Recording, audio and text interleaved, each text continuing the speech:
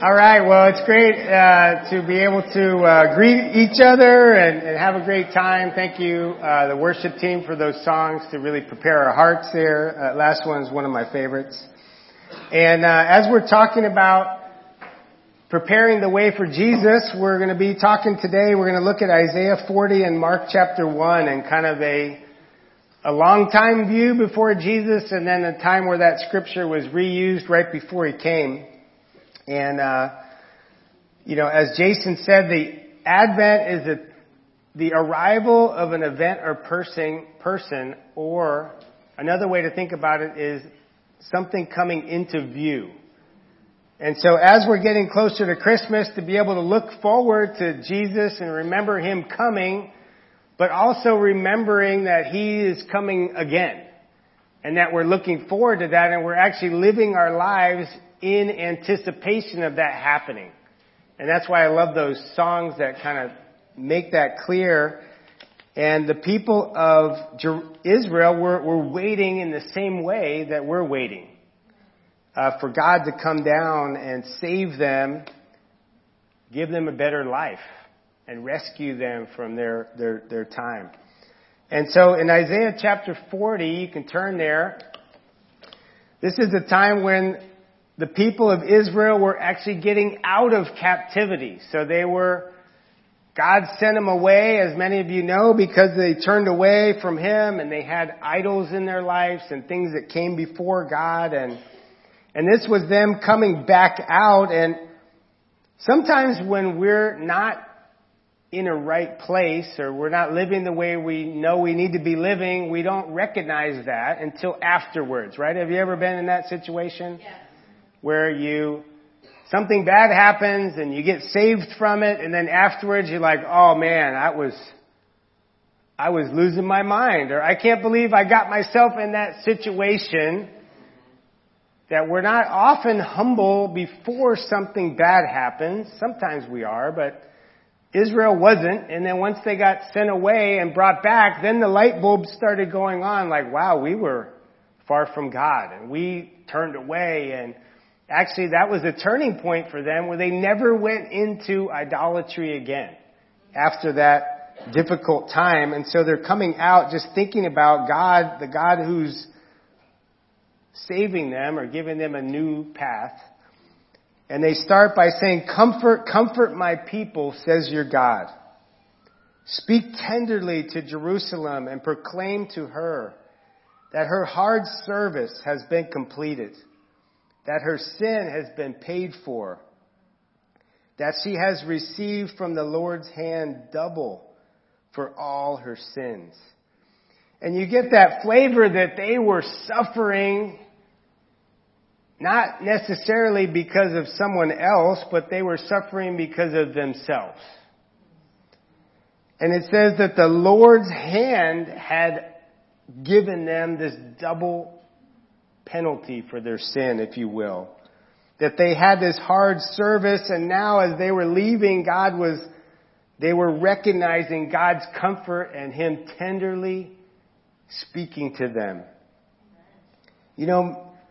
As you think about this time of year and your times even praying to God, do you think of God as a tender father?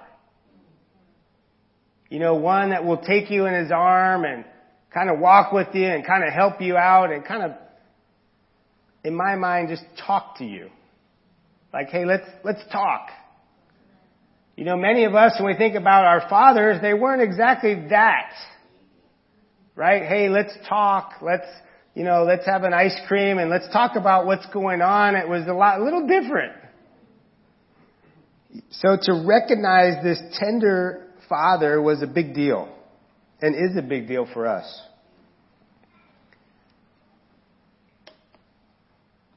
He continues, he said, a voice of one calling, in the wilderness, prepare the way for the Lord. Make straight in the desert a highway for our God. Every valley shall be raised up, every mountain and hill made low. The rough ground shall become level, and the rugged places a plain. And the glory of the Lord will be revealed, and all people will see it together. For the mouth of the Lord has spoken. And you get this picture of God calling out, just wanting people to hear and listen and understand.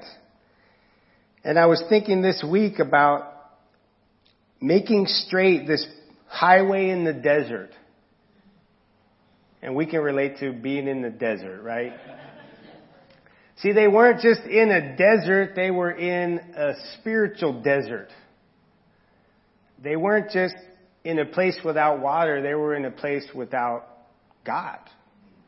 They were in a place where they were separate from their place of worship. They were separate from their land that they were been tied to for years. You know, it's that reference to coming out of Egypt and going through the desert to the promised land that he was leading them towards. And I got this picture of this, every mountain being low and every hill, every valley being raised up, and just that idea of God. This is a picture of San Jacinto. And some of us have had the crazy idea of climbing this guy. But you think about, man, that's a long way. That's a difficult road. And God is just like lowering the mountains to make the road easy. Right? He's making it level. He's making it so we can all get through. Not just the ones that can climb this mountain, but everyone can get through. You know, this past week we had, or this couple weeks, many of you met my parents who were here. It was fun to hang out with them, and we went to dinner with the Richmonds here, visiting friends from Orange County. And every day or so, we'd go on a walk around the neighborhood, and I never had this experience, but I'm like, okay, what is the easiest possible walk that we can do? You know, we usually take the dog and we go out the gate and we go through the sand out to the field, and I'm like, no, that doesn't work. That's not going to happen. You know, if you go right outside my door, then you go down this pretty steep hill, and I'm like, okay, that's not bad, but the coming back is not going to work. So if you go left, it's just a slight incline, and I'm like, okay, I think we can handle that. And so we went out, and he told me that he went on a 15-minute walk or 30-minute walk. So I figured, okay, we'll go and we'll see how it goes. And I never had this experience with them as they're getting a little bit older. They still are really healthy. I'm grateful. They're, 87, 85. So they're doing really good. I hope to be doing that at their age. But every once in a while they kind of walk, and then they would just take like a jab step. And then they kind of come back, and they're not trying to fake anyone out. They're just trying to like stay up. And so I'm like, well, should I be walking behind them? I don't know where. So in between them, grab onto me or something. And, I got this picture that God, He is walking with us and trying to make it as easy as possible sometimes. This time He's making it as easy as possible, and they just feel like, man, God is with us. He's making this highway that we can go home. And it also gave me vision that when the mountains are not in the way, that you can see God. You can see straight ahead. There was a time when they were not able to see right. They weren't able to see God or hear Him. And sometimes when we look, we don't see. There's things that get in the way, and you just get that picture of God just making it easy to see His glory. In verse 6, He continues, and He says, "A voice says, 'Cry out,' and I say, 'What shall I cry?' All people are like grass, and their faithfulness is like the flowers of the field. The grass withers and the flowers fall, because the breath of the Lord blows on them. Surely people are grass. The grass withers and the flowers fall, but the word of our God endures forever." And you get visions of the angel appearing to Mary and saying that no word from the Lord will ever fall, that nothing is impossible for God. And yet he calls us grass 4 times and flowers. That we feel like we're so strong, and he's like, it's just a blip. Our lives are here and gone. Our glory is here and then it's gone. And then someday somebody's walking behind us because we can't quite get down the road. He's just reminding them of their frailty, their weakness. But as they're going back, he says, you will bring good news to Zion. Go up on a high mountain. You will bring good news to Jerusalem. Lift up your voice with a shout. Say to the towns of Judah, here is your God. See, the sovereign Lord comes with power, and he rules with a mighty arm. See, his reward is with him, and his recompense accompanies him. And you get this vision of these people going back on this easy road to their homeland with good news. We're back. God let us go. God led us home. I love that picture of, he says, to go up on a high mountain and bring good news. And I was thinking about when you go up on a high mountain, it's not like there's anybody there. When you go up on top, there's nothing there. There's nobody there, but you get that flavor of just bring your praise to God because he's brought you back. Go up on a high mountain and just praise the Lord that he has brought you home. He said, then go to Jerusalem and to Judah, all the little towns, and tell them that your God is home. Your God has brought you back. And there was that little line, he says, see, his reward is with him. His recompense accompanies him. And I was looking at that word a few times and it didn't quite do much for me. His recompense accompanies him. Got that? A lot of blank stares. It says, yes, that means to make amends. To pay you back for what was lost. If you total a car, they make recompense. They give you the money. So in this way, God is paying them back for their suffering. He's paying them back for their punishment. For their double portion even. Saying, you know what? You suffered, but I noticed. And now you're back. That God wants to bless us and give us a reward. That we don't suffer for nothing. Amen. Jesus didn't just say, I'm going to go to the cross. Isn't that going to be great? I'm going to carry people's suffering in this life. That he carried it because he wanted to be with us in our suffering and be able to celebrate with us in our triumph. In his triumph. In verse 11, I know this was one of Danielle's favorites with little kids, when we had little kids. He tends his flock like a shepherd. He gathers the lambs in his arms and carries them close to his heart. He gently leads those that have young. And you get the idea of God just grabbing the hand of the kids as they're going back home.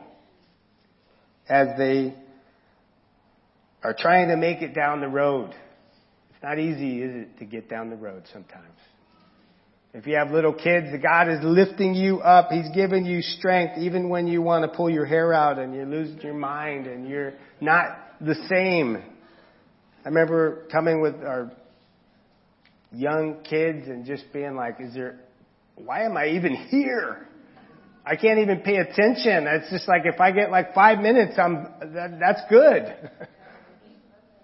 You know, that God knows our situation, that He leads us gently.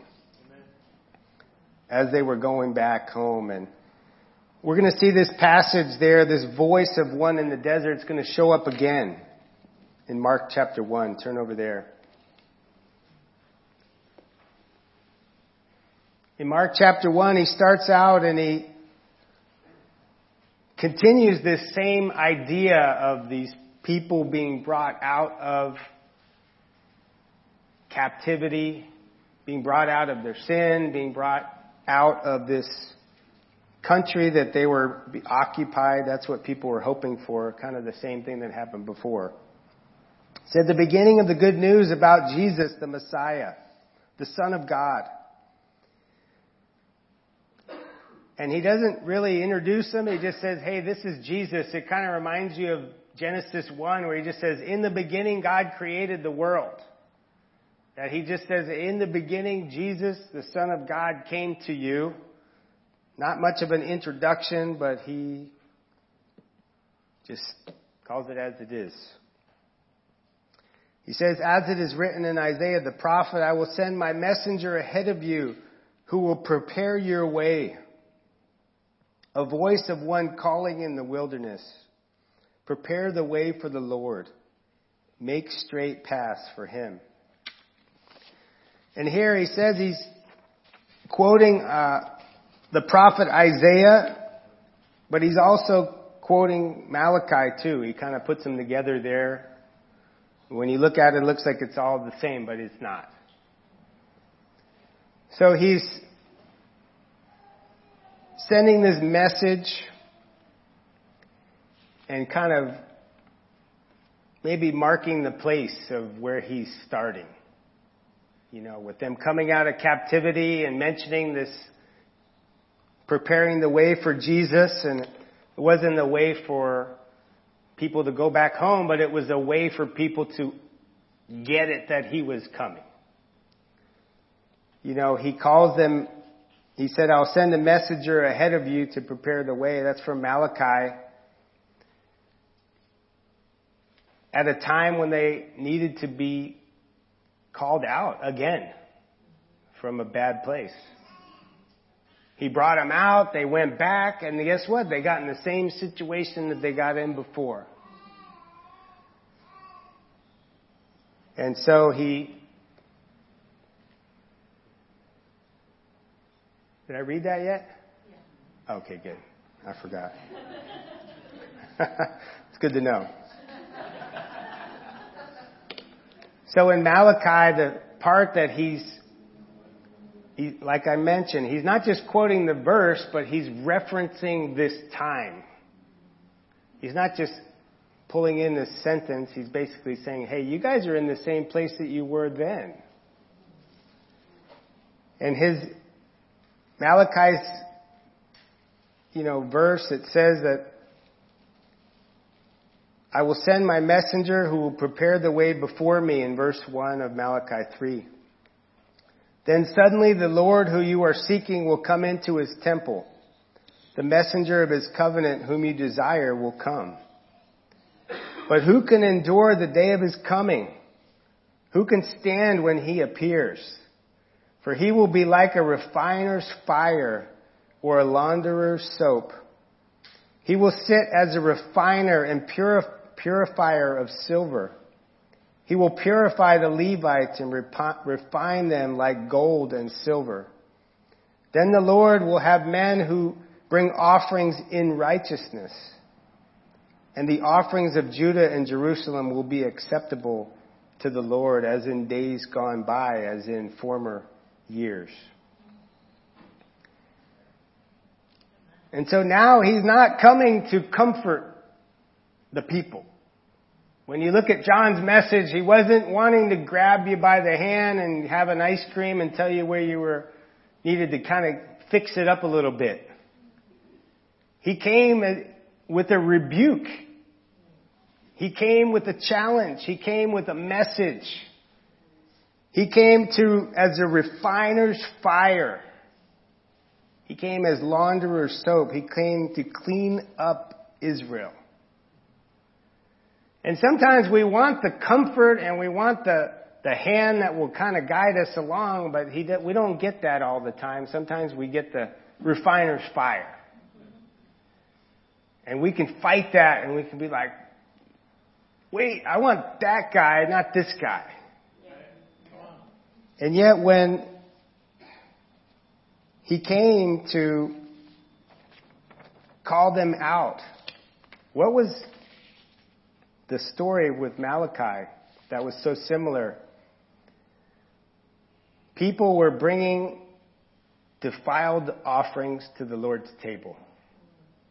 They weren't giving their best to God. They were just throwing something His way. It was kind of like the scraps. Here you go, God. You get I don't really want this, so you can have it. They were saying that the Lord's table was a burden. Like, oh, I don't really like this. I don't really want to do this, God. I don't really want to serve you. I think we've all been in that place where we felt like, man, I don't know about this. This is hard. I'm not really feeling it. That they had stopped honoring His name and standing in awe of God. They broke their covenant with God and they broke their covenant with their spouses. And that's the sense when God says, I will send my messenger before you. Who can withstand His coming? And they broke their covenant in their tithes and offerings too. And He challenged them to test me and see if I won't bless you. And then at the very end, He says, I'll bring you back with compassion. I will turn the hearts of the parents to their children and the children to their parents. And that's really what John the Baptist was there to do. To call people back, to bring a fire, to call people back to doing what's right and loving one another. When you look at Jesus' time,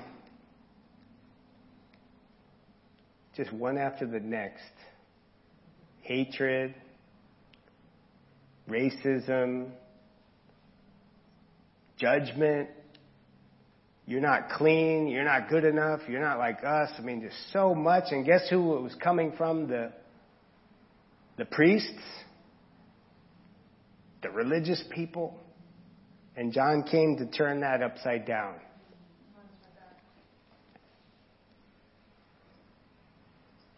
Sounds a little familiar. It says, John the Baptist appeared in the wilderness preaching a baptism of repentance for the forgiveness of sins.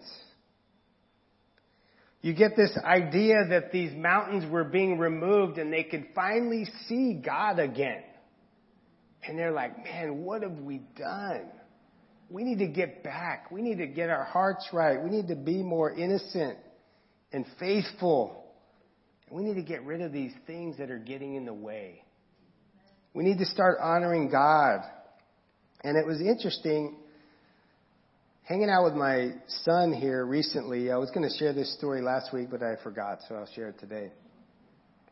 And we got to hang out for a while, and he's been just like, some of you know, but he was in this car accident, and he kind of miraculously walked away from a totaled car that flipped like 3 or 4 times, and ever since then, I mean, he's been just like on fire for Jesus.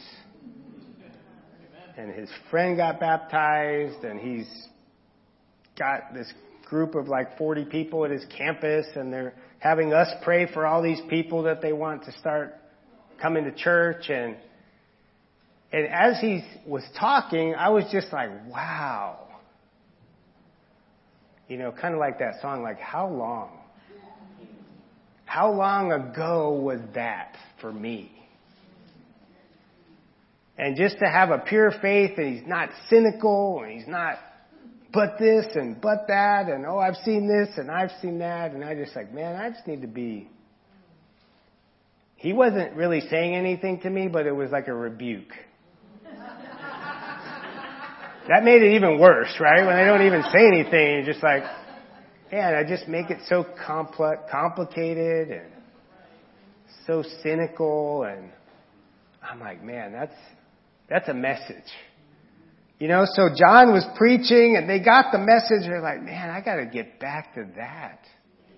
I got to get my heart back to God.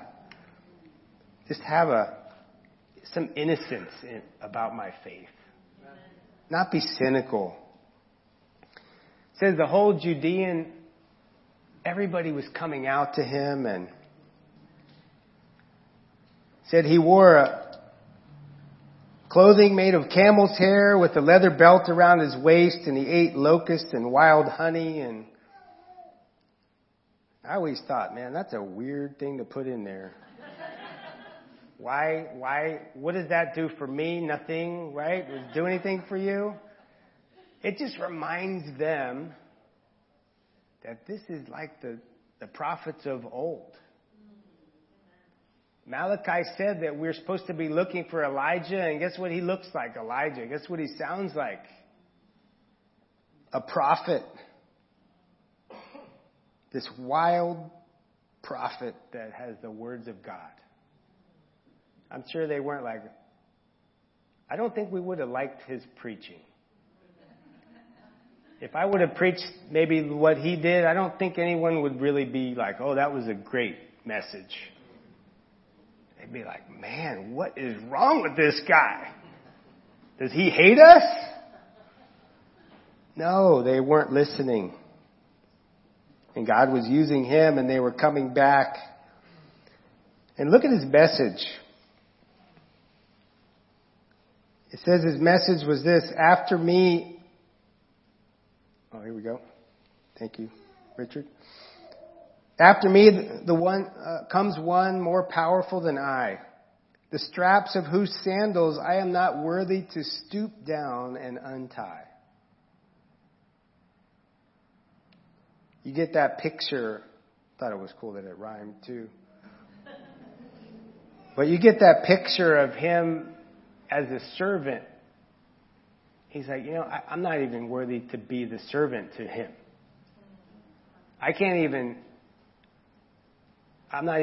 My help is not even good enough compared to how amazing he is.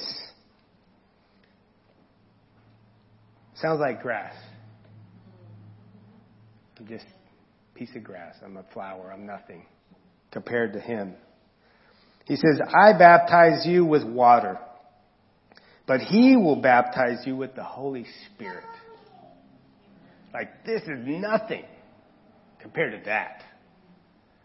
That's why I'm here, so he can be in you, not just around you, he can be in you. That was God's plan from the very beginning, is to walk with us. And so he's preparing the garden, if you will, so that God could come down and walk with them in the cool of the day. That's what we look forward to. That's what we celebrate with Jesus coming down, that he's coming down to walk with us. That he wants to be in us and lead us. That's what Christmas is. The Holy Spirit in us. And then looking forward to that being reunited again. So, as we take communion here, Mark starts the book and says that this is Jesus, the Son of God, and this is kind of like the other end of that sentence, almost at the end of the book in Mark 15. And we'll read this as we take communion. He says, at noon, darkness came over the whole land until 3 p.m. And at 3 p.m, Jesus cried out in a loud voice, Eloi, Eloi, lama sabachthani, which means, my God, why have you forsaken me? When some of those standing near heard this, they said, listen, he's calling Elijah. Someone ran, filled a sponge with wine vinegar, and put it on a staff and offered it to Jesus to drink. Now leave him alone. Let's see if Elijah comes to take him down. With a loud cry, Jesus breathed his last. The temple of the curtain was torn in two from top to bottom. And when the centurion who stood in front of Jesus saw how he died, he said, "Surely this man was the Son of God." And so, even on a mountain, Jesus was lowering a mountain to help this man to see who he was. That he was still calling out to his people. That he was still proclaiming comfort. He was still wanting to tenderly lead them even in death. And so as we take communion today, think about the mountains that may be in our way. What would God try to prepare? How is he preparing your heart to see Jesus? To be with him? What needs to be taken out of the way? How is he leading you along? And let that inspire us to want to repent and to want to clean out and get ready, and like what I said about myself, just having a pure heart and not being so cynical and just being open. I'm not sure what that is for you, but let's think about that as we take our communion today. Let's pray. Father, we thank you for this time to come before you, to recognize your coming, to look back and just imagine the miracle of you coming down to this world. That you walked with us, that you suffered with us, that you have come to bring our reward and our recompense, that you want to lift us up. I pray that we can get the things out of our lives that get in the way, that you came to bring forgiveness and bring light. Thank you for Jesus, his body and his blood, that even to the very end that help us to see you. We love you. We pray in Jesus' name. Amen.